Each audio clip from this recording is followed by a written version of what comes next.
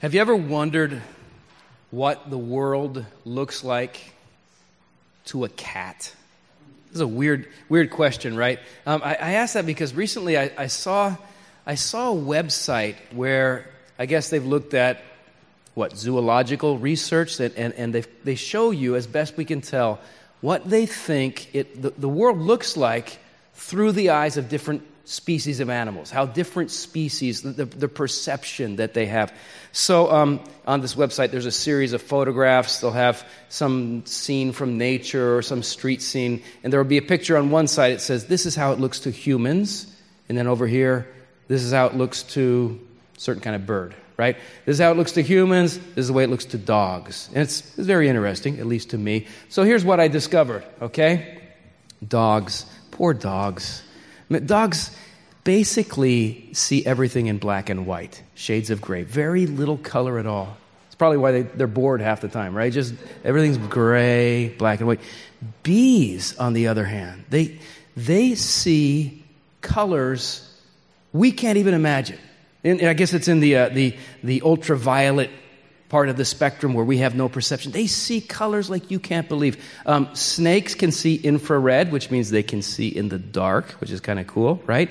And apparently cats are very, very good at detecting movement, but they don't see very well. Everything after a certain distance is very blurry. So, time to forgive your cat. Maybe, you're mad, you thought he was ignoring you. He probably didn't even know it was you, right? But the point of the website is different species see the world in different ways. Now, if you will allow me to transition from something silly to something very serious, let me ask this. Have you ever wondered what the world looks like to God? How does God see the world of human beings? How does God look at it? How does God see us? We're beginning the new year studying the book of James together, and the passage that was just read for us gives us some insight into that question. It basically tells us how God sees us in two different ways. How God sees us on the outside, and it tells us how God sees us on the inside. Those are the two things I want to talk about today. So first, how does God see us on the outside when God looks at our exterior? Verses 2 and 3 describe a hypothetical scenario that might take place in a Christian gathering, a church service like this. And if you read the scenario, if you actually saw this happen in our church, it would just make you cringe, wouldn't it? Here's what James says. He says, suppose a man comes into your meeting wearing a gold ring and fine clothes, and a poor man in filthy old clothes also comes in, and you show special attention to the man wearing fine clothes and say, here's a good seat for you. But you say to the poor man, you stand over there, or sit on the floor at my feet. What a scenario. How would you feel if that happened in our church? You saw somebody on the welcome team doing that. Or let's say you saw one of your pastors doing that to a poor, it'd probably be Pastor Jeffrey. I wouldn't do that. But can you imagine? If you saw that, right? Wouldn't that would outrage you. That would make you so angry. And guess what? James agrees with you. That would just be horrible to treat people that way. He says, in fact, in verse 4, he says, if you do this, he says, you have discriminated among yourselves and become judges with evil thoughts. James says to assess people and dismiss people based on the way they look on the outside. James just says that's evil.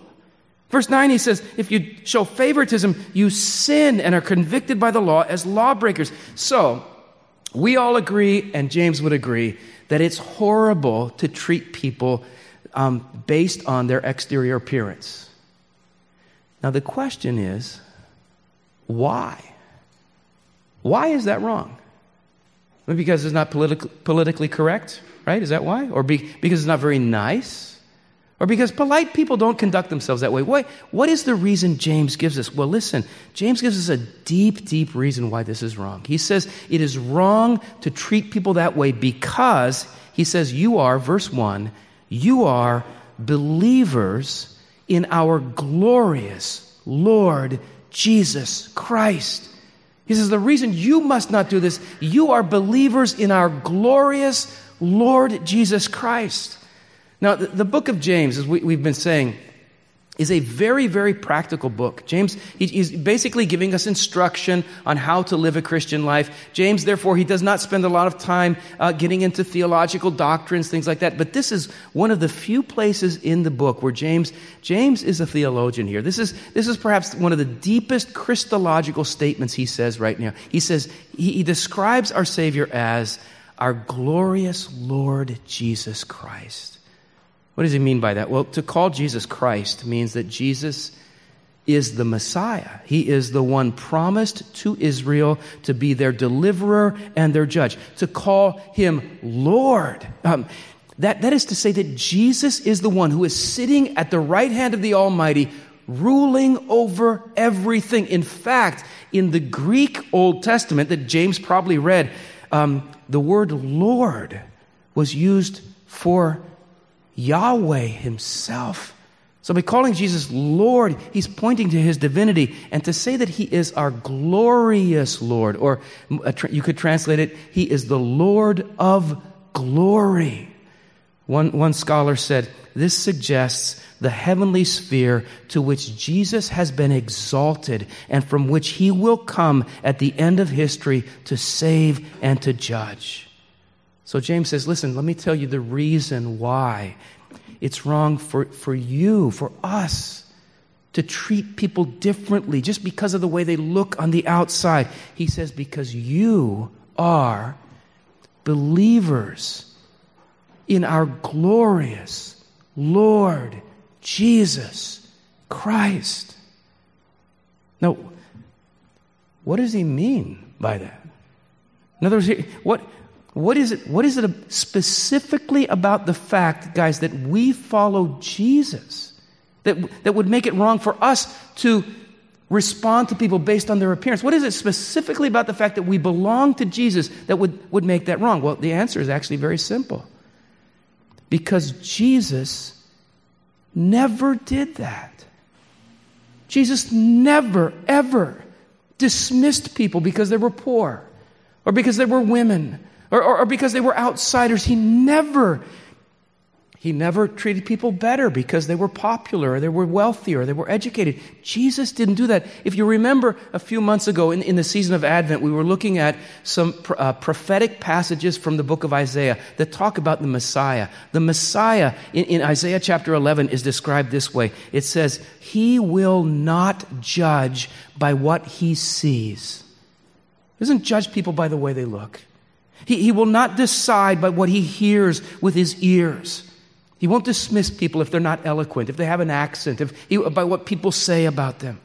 But it says, but with righteousness, the Messiah will judge the needy. With justice, he will give decisions for the poor of the earth. So the Messiah, Jesus, our glorious Lord, he doesn't discriminate. He doesn't show favoritism. He doesn't dismiss people or overlook people just because of the way they look. Years ago, the actor Dustin Hoffman starred in a movie called Tootsie. You ever see that old movie Tootsie? He plays a role where for about basically half of the movie, he's required to dress up like a woman. All right, for the movie, he plays this woman named Tootsie. And I read an interview with Dustin Hoffman, and he actually said that for him, playing that role, making that movie, was a life-changing experience for him. Because he said, for he realized for the very first time in his life the way men treat women based on the way they look. Now, here's how it happened. Dustin Hoffman is a great actor, so he is a very, very convincing woman, all right? But how would I say this? Dustin Hoffman in drag is not a supermodel. Okay, he wasn't some kind of beauty queen. When he dressed up like a woman, he looked like what you would expect. He looked like him, a very average-looking, middle-aged, a little bit stocky, just an average-looking woman. And here's what happened. He said that when he was dressed like Tootsie and he was on set, men would come onto the movie set not knowing that it was him. And he said, I felt invisible. Is this what it feels like to be a middle-aged woman? He said, I just felt invisible. They would look right past me. They would talk right over me. They would ignore anything I said. Meanwhile, these very same men were gushing all over the young, shapely Hollywood starlets that were there. He said, and he just realized this is not fair. This is not right to treat women this way. I wonder if you've ever felt that same kind of experience.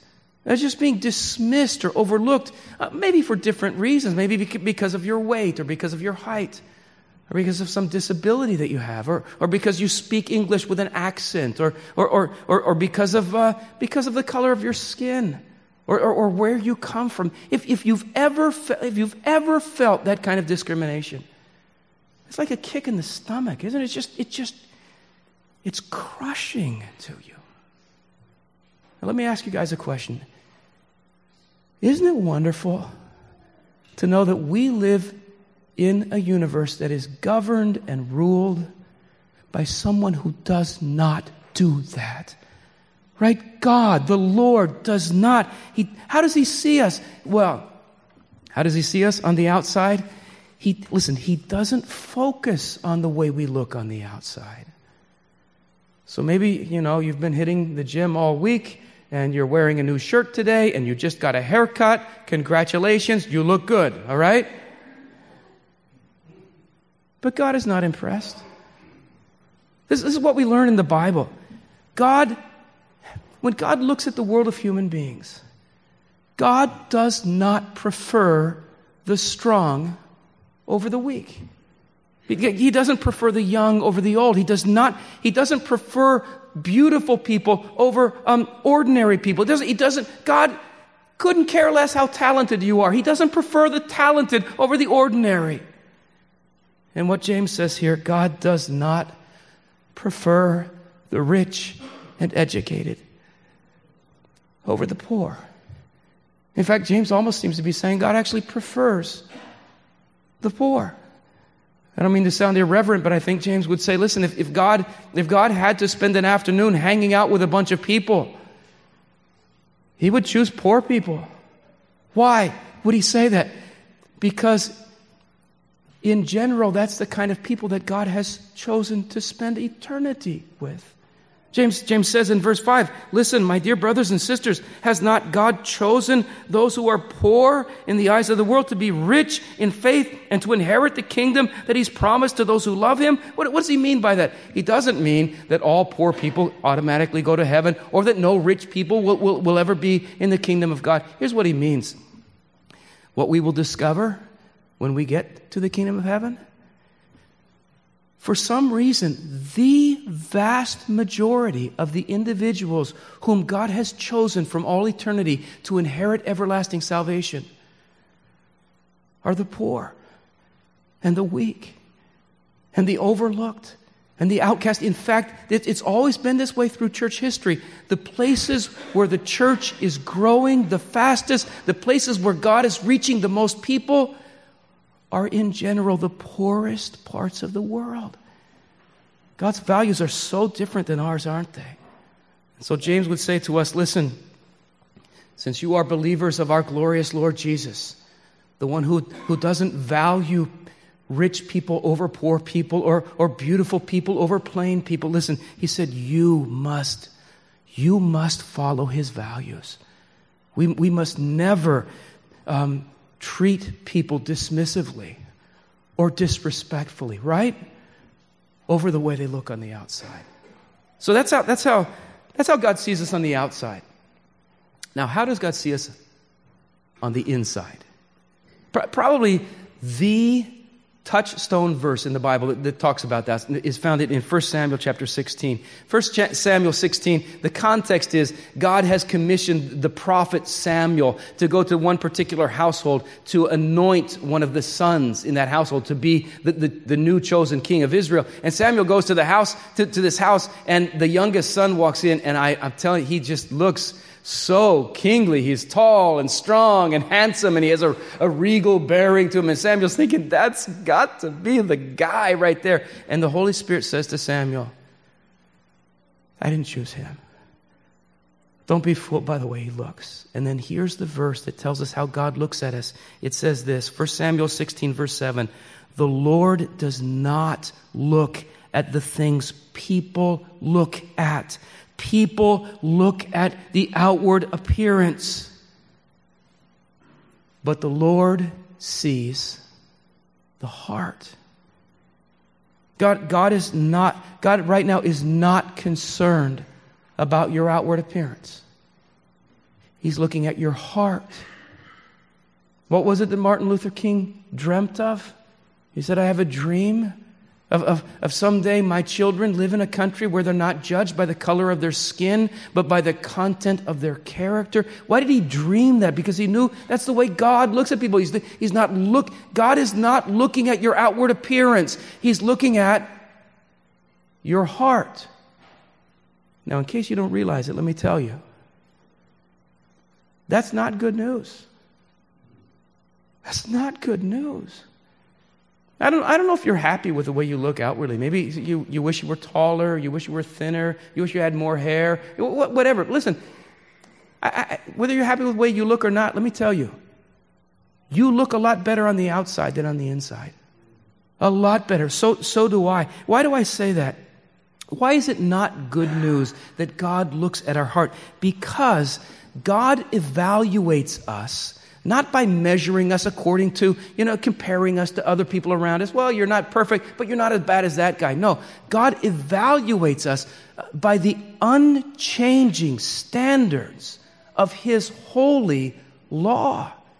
In the youth group, in my class, we've been learning the 10 Commandments, right? So any kid in the youth group can just rattle off the 10 Commandments for you, and you ask them after the service. But here they are. Listen, number 1, you shall have no other God before God. In other words, you are to put God first in everything, above everything, right?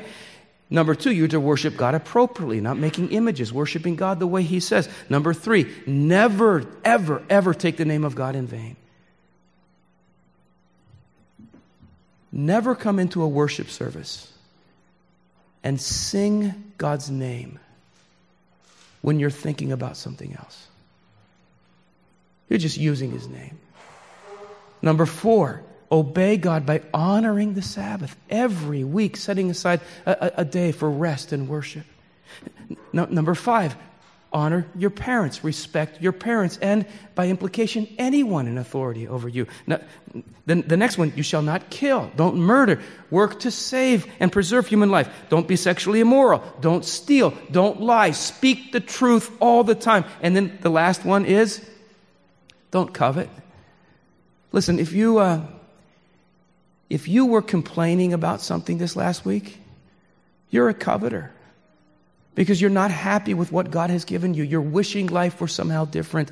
This is the law by which God's standards, the standards by which God measures us. And so that's why it's not good news that He's looking at the inside. Why? Because as it says here in verse 10, it says, whoever keeps the whole law and yet stumbles at just one point is guilty of breaking all of it. Meaning that the holy God who created this universe, He looks at the human life, and what does He demand? Perfection. James goes on in verse 11, he says this, for he who said, you shall not commit adultery, also said, you shall not murder. If you don't commit adultery, but you do commit murder, you have become a lawbreaker. I've always struggled with what is his logic here. I'm not sure what he means. And I wonder if James is just kind of poking fun here at the absolute absurdity of thinking that you're okay with God if you've only broken one law. So to follow his logic, imagine you and I are having a conversation after church and you say to me, Pastor, how are you doing spiritually? How's your Christian life, Pastor? And I say to you, I am doing great spiritually. In fact, I say, you know what? This whole last week, I did not sin at all. And you say, you didn't sin at all? I said, I didn't even sin once. Oh, okay. Well, I did murder somebody, but I didn't commit adultery all week long. How would you respond to that? You say, Pastor, I'm so glad you didn't commit adultery last week, but if you murdered somebody, that's a big deal. And I said, no, it was only one person. It was only one time. Listen, you say, no, that's very serious. You're a lawbreaker. And that's what James says here. He says, if you transgress, you might pick and choose. I'm really good at this commandment, but this one, listen, you can't do that. He says, if you transgress God's law at all, even just a little, even less than your neighbor, James would say, you fall. Listen, God looks at you on the inside and he sees that you fall short of his standards. What does that remind you of? Maybe some of you are thinking of Romans 3:23, for all have sinned and fall short of the glory of God. So how does God see us? Right now, God looking at this room. Listen, God sees every person in this room as someone who desperately needs mercy. And God looks at you and he says, oh man, there's sin in you. You need mercy. Every one of us, God looks at us and says, she needs mercy. He needs mercy. He needs mercy. She needs mercy. Every single one of us. And so listen, the good news is, isn't this the good news? That's why God sent his Son. That's why Jesus came, because we are a world of people standing in need of God's mercy. What does it say in John 3:17? God did not send his Son into this world to condemn the world, but that the world through him might be saved. You know, Jesus, we don't have any pictures of what Jesus looked like. There's no real descriptions of him. The only kind of allusion to his outward appearance is this prophecy in Isaiah 53, where we're told that there was nothing attractive in him. There was nothing about his appearance that would make us desire him. Meaning, he was just a very ordinary looking person. I read recently, I guess they've done some archaeological study, and they found that the average man who lived in Palestine in the first century was like 5'2". Jesus was just a short little guy, bushy beard, not very good looking. You would walk right past him on the street thinking, this is nothing, right? He didn't look good on the outside. But on the inside, he's the only one who's ever lived who was beautiful on the inside. The only one. Why? Because as the Holy One, the righteous one of God, he obeyed the Father's will in every way.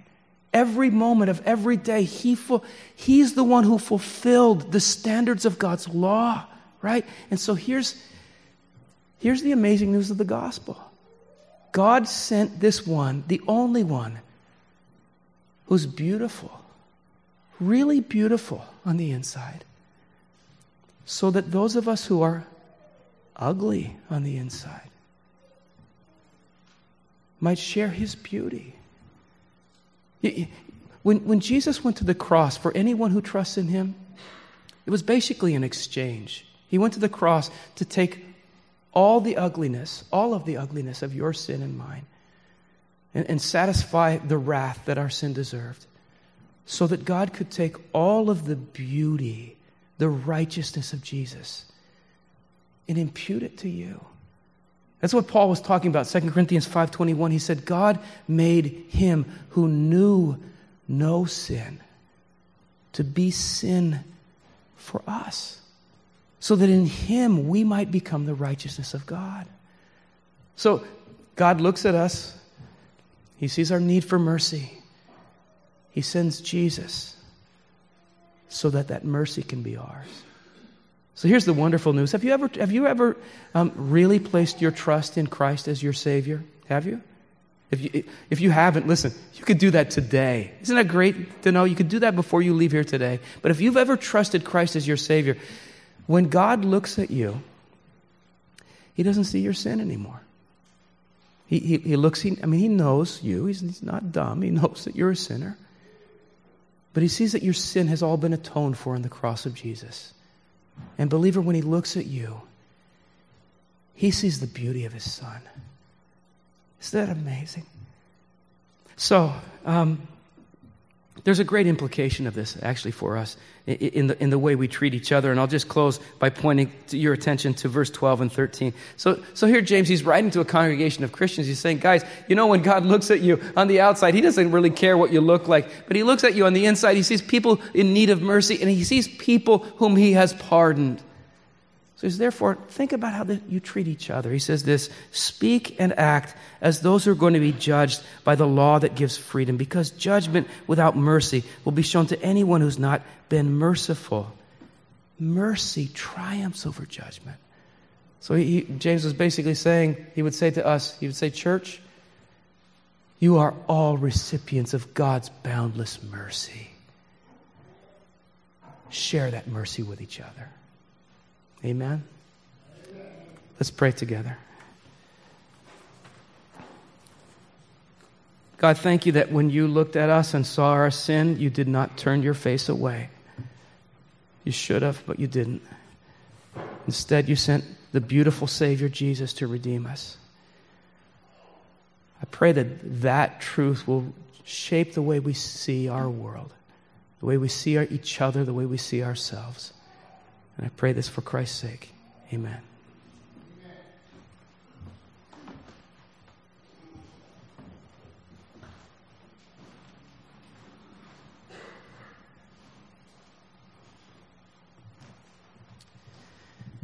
If you are a baptized Christian and you are trusting Jesus as your Savior, and you're a member of any church that teaches His gospel, we would love for you today to come and join us at His table. You're invited to come here.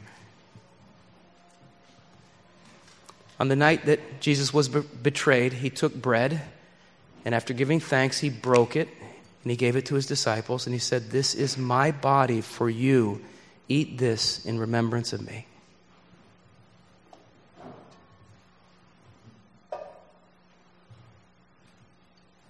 In the same manner, after supper, He took the cup, and after giving thanks, He gave it to them and said, "This is my blood of the new covenant, shed for you and for many, for the forgiveness of sins. Drink this as often as you do in remembrance of me." As often as we eat this bread and drink this cup, we declare the Lord's death until He comes again.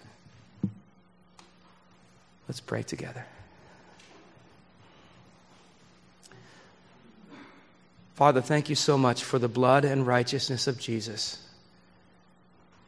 that covers over our sin and clothes us with His goodness so that we can come before you with joy and know that you receive us and love us with open arms. We pray that the table today would remind us of that again for the glory of Jesus. In His name, amen. Elder Steve will help me serve you. If you're coming to the table today, as the ushers get to your row, just make your way here to the center aisle. Come up to the front. We'll serve you. You can partake of the elements here at the front and then return down the side aisles to your seats. Please come with joy to the Lord's table.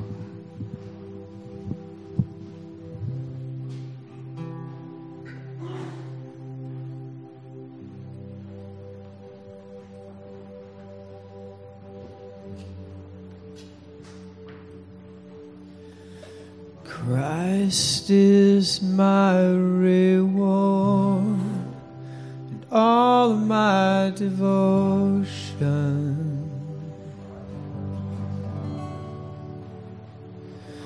Now there's nothing in this world that could ever satisfy.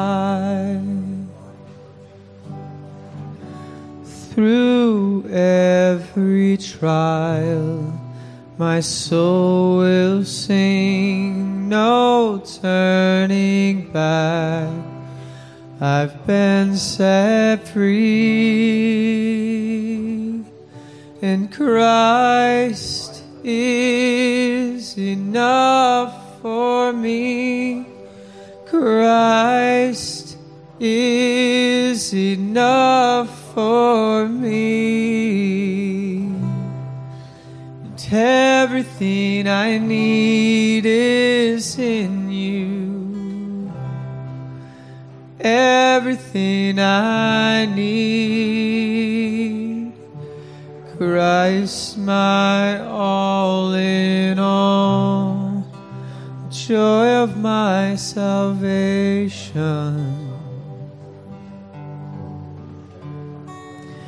And this hope will never fail.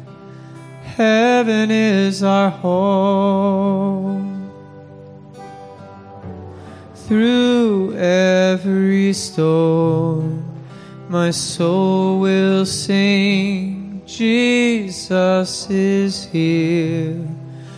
To God be the glory, and Christ is enough for me. Christ is enough for me. And everything I need is in you. Everything I need.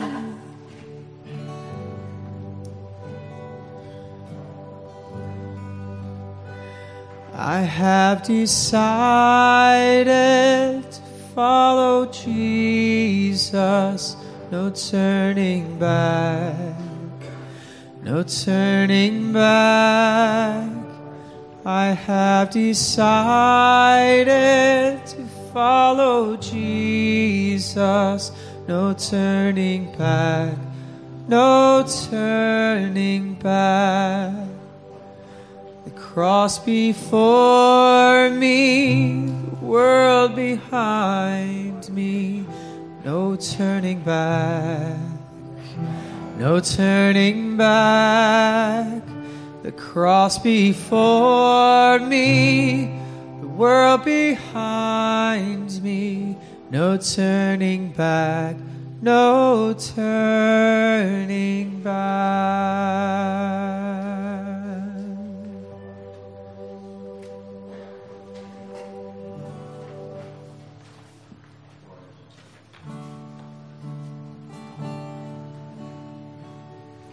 Please stand and join with us.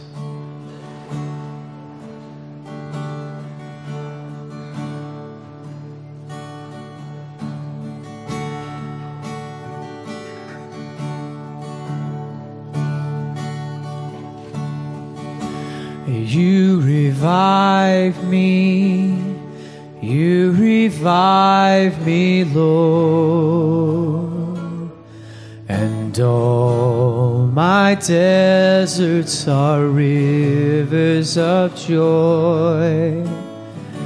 You are the treasure I could not afford, so I'll spend myself till I'm empty and poor, all for you. You revive me, Lord.